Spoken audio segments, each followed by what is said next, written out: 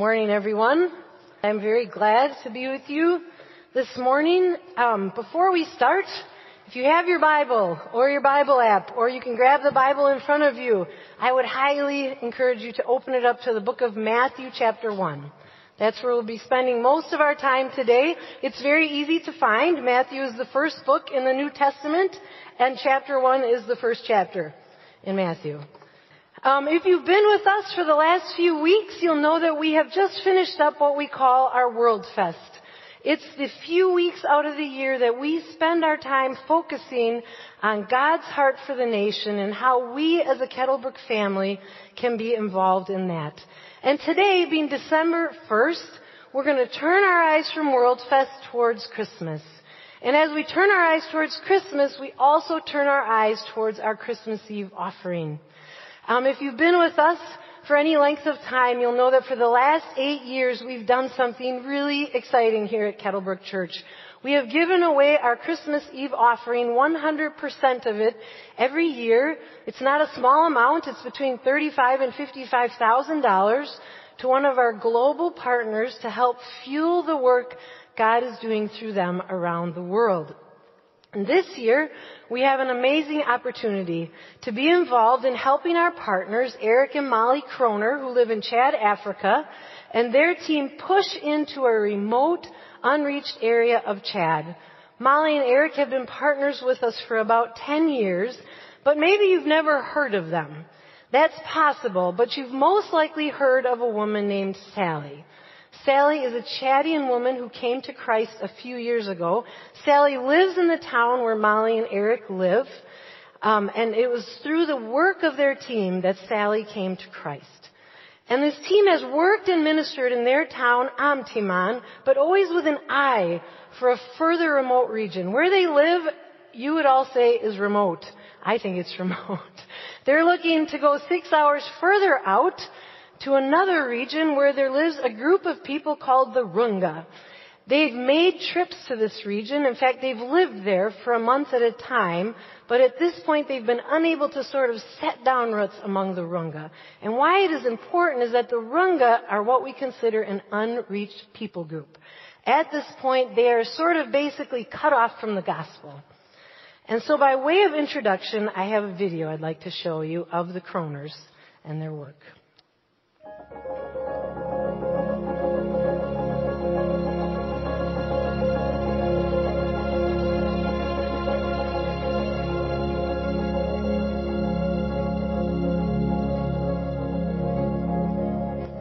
I had dreams, having the nice house with a beautiful kitchen and having the youth group meet at our house, but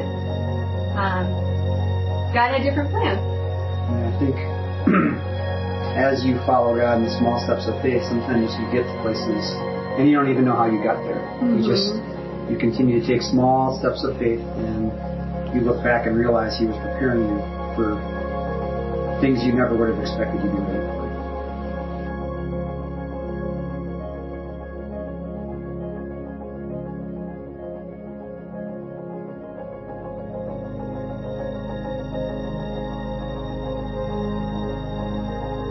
Our life is our offering, and we need to reframe our thought process in the sense of it's not just about putting money into the basket, but are we giving our whole life as an offering? And who are we to say, we'll give you this much, God, when He's wanting us to give everything and to live with our hands open?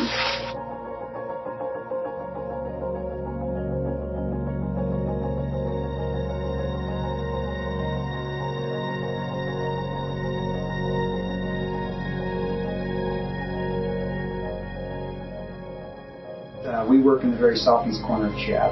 So N'Djamena is on the west border of Chad. We drive 12 hours to get to Amtiman. And that's where the ministry started. And from the very beginning of ministry there was always a desire to minister also in two areas. One village area called Abu Dea, and another even further southeast, in the very southeast corner of Chad, called Faraz. This is pioneer work. It's extremely exciting and challenging, and this area becomes completely cut off from the rest of Chad for a good 5 or 6 months out of the year. So this is a challenging place to serve. And what's really exciting to us is we currently have a young woman who is a linguist, and her desire is to take on the major people group in the Haraz, the Runga, and have that be her life work.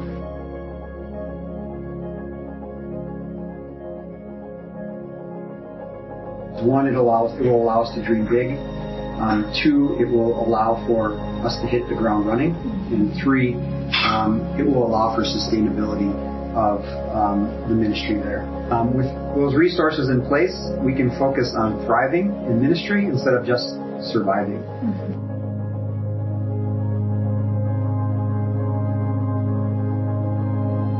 I think God is so gracious that when we think, I can't handle another moment, He gives you just what you need.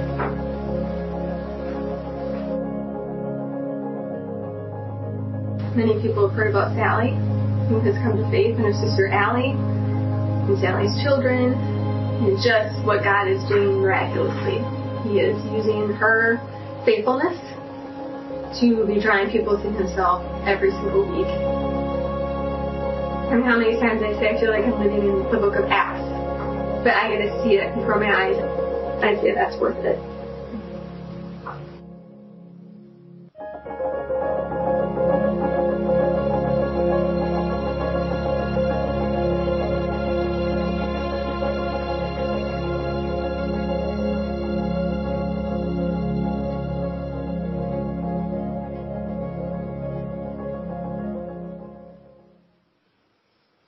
So we will have Eric and Molly up here in 2 weeks, and we'll be talking more about this in detail.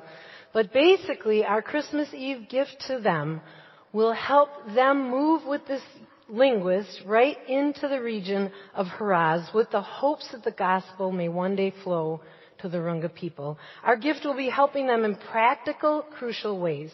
There's basically no infrastructure there in the region. No running water, no electricity, no medical care. The team needs to set up a base, kind of think glorified camping, where they can live and work. So if you ask yourself, how would I move with my family into a desert area that becomes cut off from the rest of Chad for a number of months a year, and how would I be able to set down a base to live and work? That is what our offering is going to be helping them do. So maybe you're wondering why. Why focus on people on the other side of the planet who we will never meet? Why would Kettlebrook give our money to this? Why do we care? Why would a doctor and his family leave this good life to go and settle themselves in a community in Chad, Africa? I think part of the answer comes in the verses that we read at the end of the video. They're from the book of Romans. But how can they call on Him to save them unless they believe in Him? And how can they believe in Him if they've never heard about Him? And how can they hear about Him unless someone tells them? And how will anyone go and tell them without being sent? That is why the scriptures say, how beautiful are the feet of the messengers who bring good news. The truth is that the Runga will not hear about the gospel, the good news that God made a way for them to have a relationship with Him through Jesus, unless someone goes to tell them. There's currently not anyone near them or like them who speaks their language who can tell them. They are basically cut off from the gospel. But how will someone go to the Runga unless they are sent? And that is where we, the Kettlebrook family, come in. We get to be a big part of sending them so that they can set down roots right among the Runga people with the hopes of sharing the gospel with them. Now, Molly and Eric are good friends of mine. I've known them for a number of years. Eric grew up right here in West Bend. He graduated from the high school. They met at UW-Madison. They are normal people like you and me. They have simply said yes to steps God has asked them to take. And they've said yes again and again and again and again. And one day they woke up and they found themselves living in a desert country in a town that turns into what they call the swamp. 3 months out of the year during the rainy season. Now, we may joke about our awful weather here, but I tell you, I would take our weather almost any day of the week over their weather. Where they live, they either have hot weather or very hot and humid or scorching hot and humid. Air conditioning is not really a thing in the city where they live. Living there is not easy. And when I think about what they do and how they live and the choices that they've made, I think it takes a certain amount of grace and kindness toward other people to give up the life you have in order to give others the chance for life. It takes a lot of sacrifice. And according to the verses we just read, Paul, who wrote these verses, might look at Molly and Eric and say, beautiful feet. Their beautiful feet are bringing the good news. Now, if you ask them, they'll tell you they love the life God has led them to.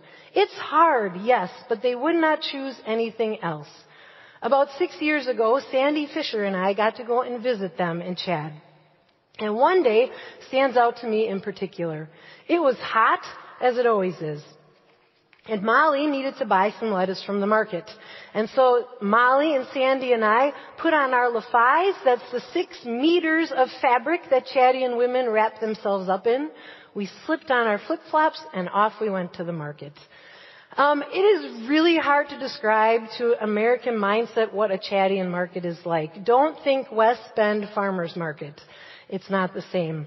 There's tables and stalls set up sort of kittywampus everywhere with little aisles running between.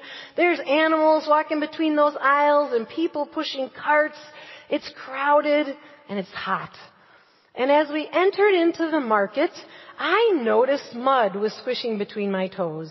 And I looked down and I realized that my flip-flops were no match for the rainy season mud, the animal dung, and all manner of other things that we were walking in. And as we squished along, I remembered an article I had once read a couple of years back that talked about a mud-borne parasite in some countries in Africa that crawls into the feet of people when they walk in the mud. And I began to get a little anxious to get our lettuce and get out of the market. So I said, look, Molly, this lady right here is selling lettuce. Let's buy our lettuce from her. And Molly looked back at me and adjusted her lefais and smiled like she always does and said, well, I bought lettuce from another lady and I want to go back to that lady in the hopes that I could have a conversation with her.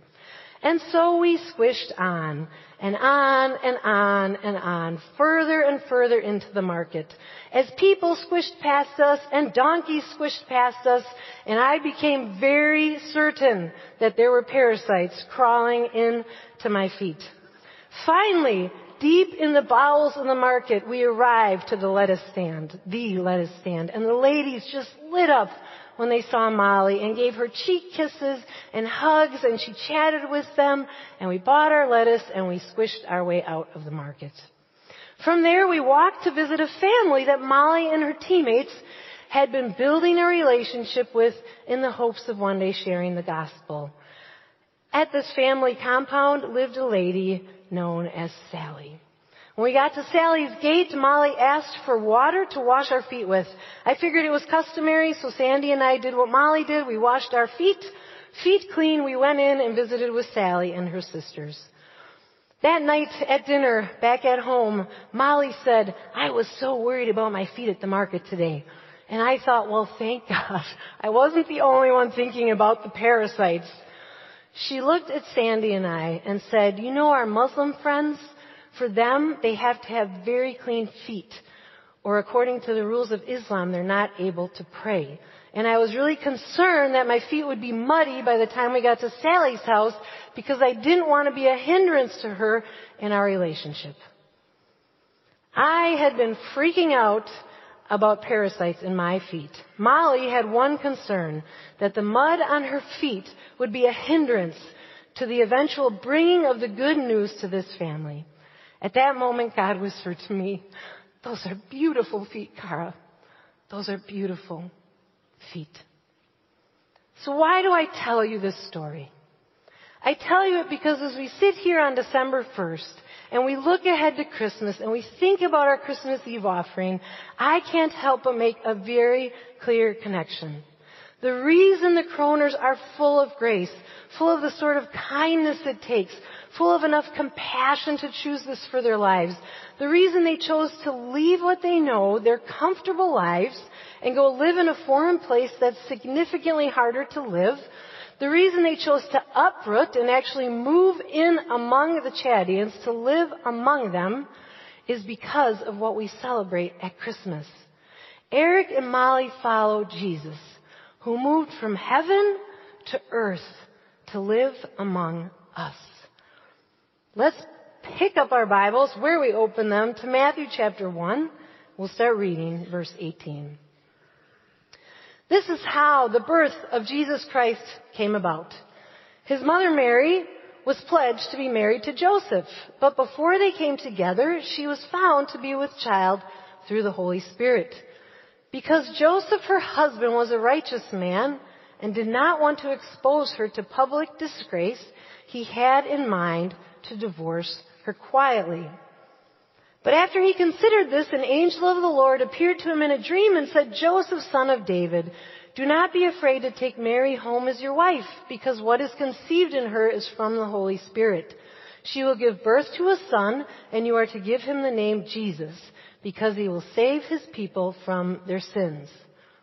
All this took place to fulfill what the Lord had said through the prophet. The virgin will be with child and will give birth to a son, and they will call him Emmanuel, which means God is with us. And they will call him Emmanuel, which means God is with us.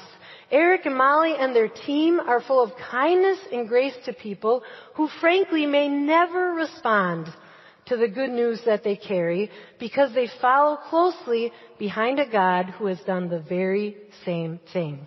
A God who is full of grace, full of kindness, full of compassion toward us. They follow a God who would leave what he knows, step into this muddy, uncomfortable, uncertain world as a baby in order to make a way for people to have a relationship with him.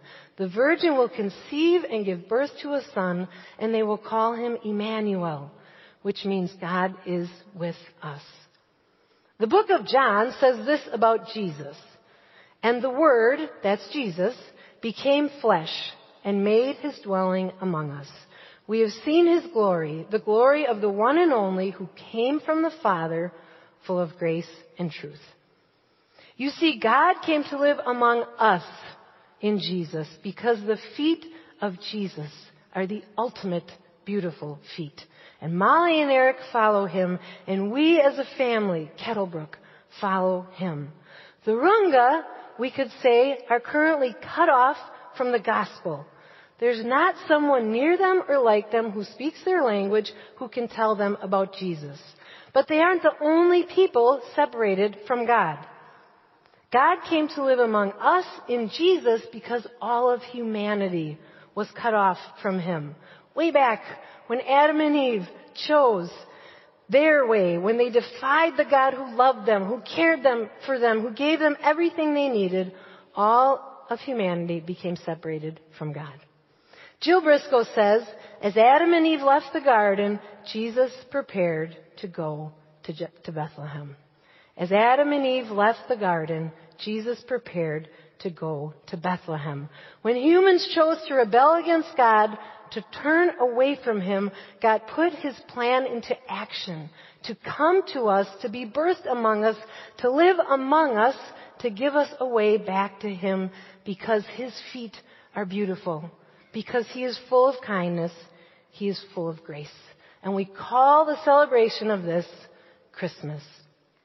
So today we begin our Christmas series, which we are calling Full. And today we are going to focus on God being full of grace toward us. What we want to consider today is that God is so full of grace toward us that he came to live among us and made a way for us to have a relationship with him. So if you have that spot in your Bibles, I'm going to ask you again to open to Matthew chapter 1, because I have a question for you. If you look at Matthew chapter 1, what do you see at the start? What do you see at the start? Genealogy. That's right. The genealogy. I have a confession to make. When I'm reading my Bible and get to a genealogy, I normally skip over the entire thing. It's boring. I can't often pronounce the names, and they don't make sense to me. It doesn't usually hold any meaning for me, so I skip it, which is what I did when I read the scripture this morning to you. You see, the problem is I'm not usually looking at the big picture, the whole story. So a list of seemingly random names is not significant in my mind. I'm not understanding the fullness of the history, of the story woven through whatever genealogy it is that I'm skipping. And maybe you feel the same way when you see this list. I get that. Maybe this looks like a list of names that don't have any meaning. And so what I want to do for our remaining few minutes together as we kick off our Christmas series is to set this genealogy, this lineage, in its story. I want to help us see that this genealogy is actually proof that God is full of grace, that He would relentlessly step through generation after generation to come and live among us. So let's look at verse 1 and 2. A record of genealogy of Jesus Christ, the son of David, the son of Abraham. Abraham was the father of Isaac, Isaac the father of Jacob, Jacob the father of Judah and his brothers, and the list goes on all the way to Joseph and Jesus. Now we could do an entire study on each one of those phrases. Jesus Christ, the son of David, and the son of Abraham. But for the next few minutes, we're going to focus on the son of Abraham part. Why is Abraham here? Why? How does he fit into this story? Why is it important, and how does it prove that God is overflowing in grace toward us? In order to figure this out, we have to take a quick look back at the story. As Jennifer mentioned in her prayer, in Genesis chapter 3, when Adam and Eve broke fellowship with God, all of humanity became cut off from God. In describing Adam, our first father, Paul says in the book of Romans chapter 5, verse 12, "Therefore, just as sin entered the world through one man," that's Adam, "and death through sin, in this way death came to all people, because all have sinned." Death came to the Runga. Death came to us. We were cut off. We were dead, as Jenny said 2 weeks ago. And at that moment when death came in, Jesus prepared to leave His throne in heaven for Bethlehem. So here we are, Genesis chapter 3. Humanity is cut off from God. Death has come in. But God, because He's full of grace, began His journey way back then to come live among us. And it all started with Abraham. Just a few chapters later, after this terrible moment, in Genesis 12, God visits a man named Abram, whose name was later changed to Abraham. And He says this, "Abraham, I will make you into a great nation, and I will bless you. I will make your name great, and you will be a blessing. I will bless those who bless you, and whoever curses you, I will curse. And all peoples on earth will be blessed through you." Abraham, I'll make you into a great nation, you'll be a blessing, and all peoples on earth will be blessed through you. You might remember Manohar brought up this very verse last week. All peoples on earth will be blessed for you. It is the key. But what does it mean? With humanity cut off from relationship with Him, God was calling Abraham to follow Him. Through Abraham, God would make a people that were to be His people on earth, sort of His mouthpiece to bring people back to Himself. That was the nation of Israel. And when God tells Abram that all peoples on earth will be blessed through him, He's referring to the fact that through Abraham's line, through his lineage, one would come to bless all the earth by making a way for people to have their sins forgiven. Interestingly enough, Abraham and his wife Sarah were very old and very barren at this time. You will have an offspring, Abram, who will come bless all peoples on earth. Now, if you're following me, you might be thinking to yourself, does it really say that? Isn't that a little bit of a stretch, Cara? I didn't actually see that in the verse. I think that's an excellent question. So if we leave Abraham for a moment and we fast forward to the moment before Jesus is born, we find a priest named Zechariah and his wife Elizabeth, who also happened to be very old and very barren. The angel Gabriel appears to Zechariah from out of nowhere and tells he and his wife that they are going to have a son who would be the forerunner to the Savior, that their son's job would be to point people to Jesus as the Savior. So at the birth of his son, that's John the Baptist we call him, all this history, all the promises he'd heard about God since he was a little Hebrew boy came into clear focus for Zechariah. He looked back through the history, back through the genealogy, and at that moment understood. And in his understanding, he breaks out in this hymn and sings, "Praise be to the Lord, the God of Israel, because he has come to his people and redeemed them. He has raised up a horn of salvation for us in the house of his servant David, to show mercy to our ancestors and to remember his holy covenant, the oath he swore to our father Abraham. And you, my child, John, will be called a prophet of the Most High, for you will go on before the Lord to prepare a way for him, to give his people the knowledge of salvation through the forgiveness of their sins." Did you catch it? Zechariah saw it. God had come to his people and redeemed them. He remembered the oath he swore to Abraham. The Lord was coming. All peoples on earth will be blessed through you, Abraham. If we fast forward one more time to after the death and resurrection of Jesus, to when the church was being born and all sorts of people are coming to faith in Jesus, the Apostle Paul writes a letter to one of those churches in a town called Galatia. And speaking of Jesus, he says this: "The scriptures foresaw that God would justify the Gentiles," that's non-Jewish people, "by faith, and announced the gospel in advance to Abraham. All nations will be blessed through you." So those who have faith are blessed along with Abraham, the man of faith. God announced the gospel in advance to Abraham. One would come through his own lineage who would restore people into right relationship again with God. Jesus, the son of Abraham. And that's the start of the genealogy. And so for the rest of the lineage, from Abraham to Jesus, is sort of the outline, the story of God fulfilling his promises, of God marching his way through time, full of grace, to this moment we call Christmas. And all of his promises were true. Israel was a great nation. Abram's name is great. The history of Israel through the Bible is a history of God blessing those who blessed Israel and cursing those who didn't. And woven throughout the history, this genealogy is the promise that one will come who will be a blessing for all people. It's like a thread that's shouting, God is full of grace. He's coming to live among you. I wish we had time to walk through the stories in this lineage because they provide like the color illustration of God working through history in his relentless pursuit to get to the point we celebrate on December 25th each year, to the moment when he became flesh and dwelt among us, full of grace. The genealogy is not a boring list of names. It's the outline, the scaffolding to a story of a God who is full of grace toward us. Why would Molly and Eric and their family leave what they know, go to a hard place, and do the hard work of being beautiful feet that bring the good news? Why do we as a family care about unreached people on the other side of the planet? Because we follow the example of our God who is full of grace toward his people.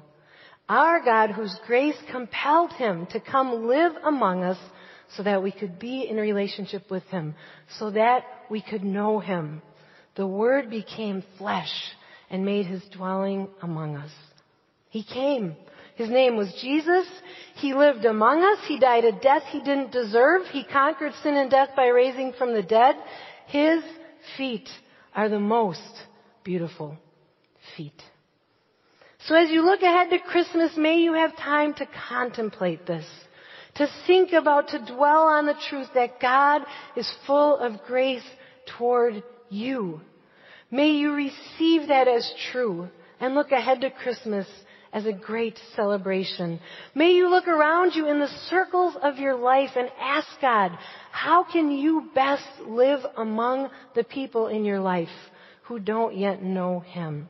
And may you remember the Runga who don't yet know of this good news and think about how you can be a part in helping them hear the good news of the one who came to live among them. Please pray with me.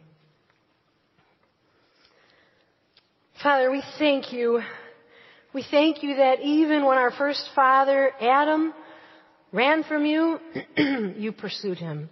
And even as we turn away from you every day, you pursue us. You're full of grace. You came to live among us. You did the hard thing so that we could have a relationship with you through your Son, Jesus. We pray that we would understand this as we look ahead to Christmas and that we would focus on you. We pray this in Jesus' name.